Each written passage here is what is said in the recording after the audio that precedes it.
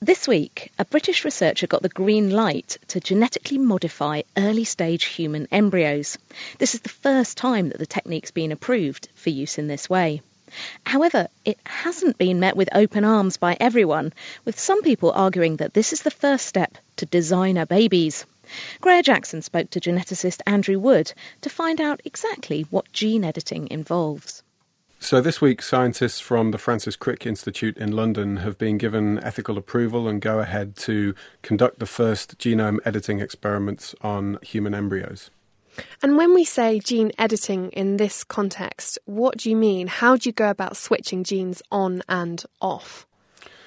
In this context, the scientists are planning to use a form of molecular scissors to introduce targeted breaks into the DNA, which will then be repaired in such a manner that precise sequence changes will come about. Why do we want those sort of sequence changes? What does that do? It allows us to study gene function. And so, in fact, for decades now, one of the main ways that researchers go about understanding how genes work is to disrupt their function and look at the consequences for cells or whole organisms. What's the purpose of this research, though? What are they aiming to do with these embryos? The questions are really basic research oriented. They want to understand the key processes and the key genes that are important for the earliest events in embryogenesis. But looking ahead, I guess the types of findings that the researchers make could be applicable to improving the efficiency of in vitro fertilization, for example. To be clear then, these embryos aren't being planted in women. This is purely research. Absolutely, yeah. That was stated very strongly from the ethical regulatory body that under no circumstances should any of the edited embryos be used to create a viable human embryo. How has it been received in the scientific community by people like yourself? Yeah, I mean, I guess if you're interested in early human embryology, then that's true, just as the technology is extremely exciting for, anybody wanting to take a genetic approach to study their particular question.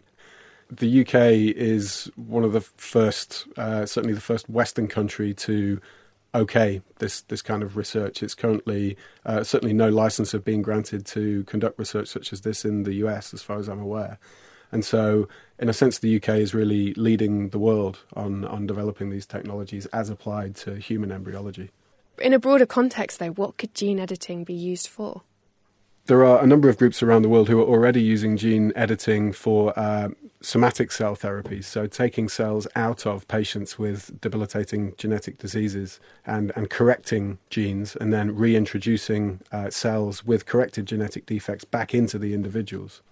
And that means they're no longer ill anymore? It's sort of disease curing in some ways?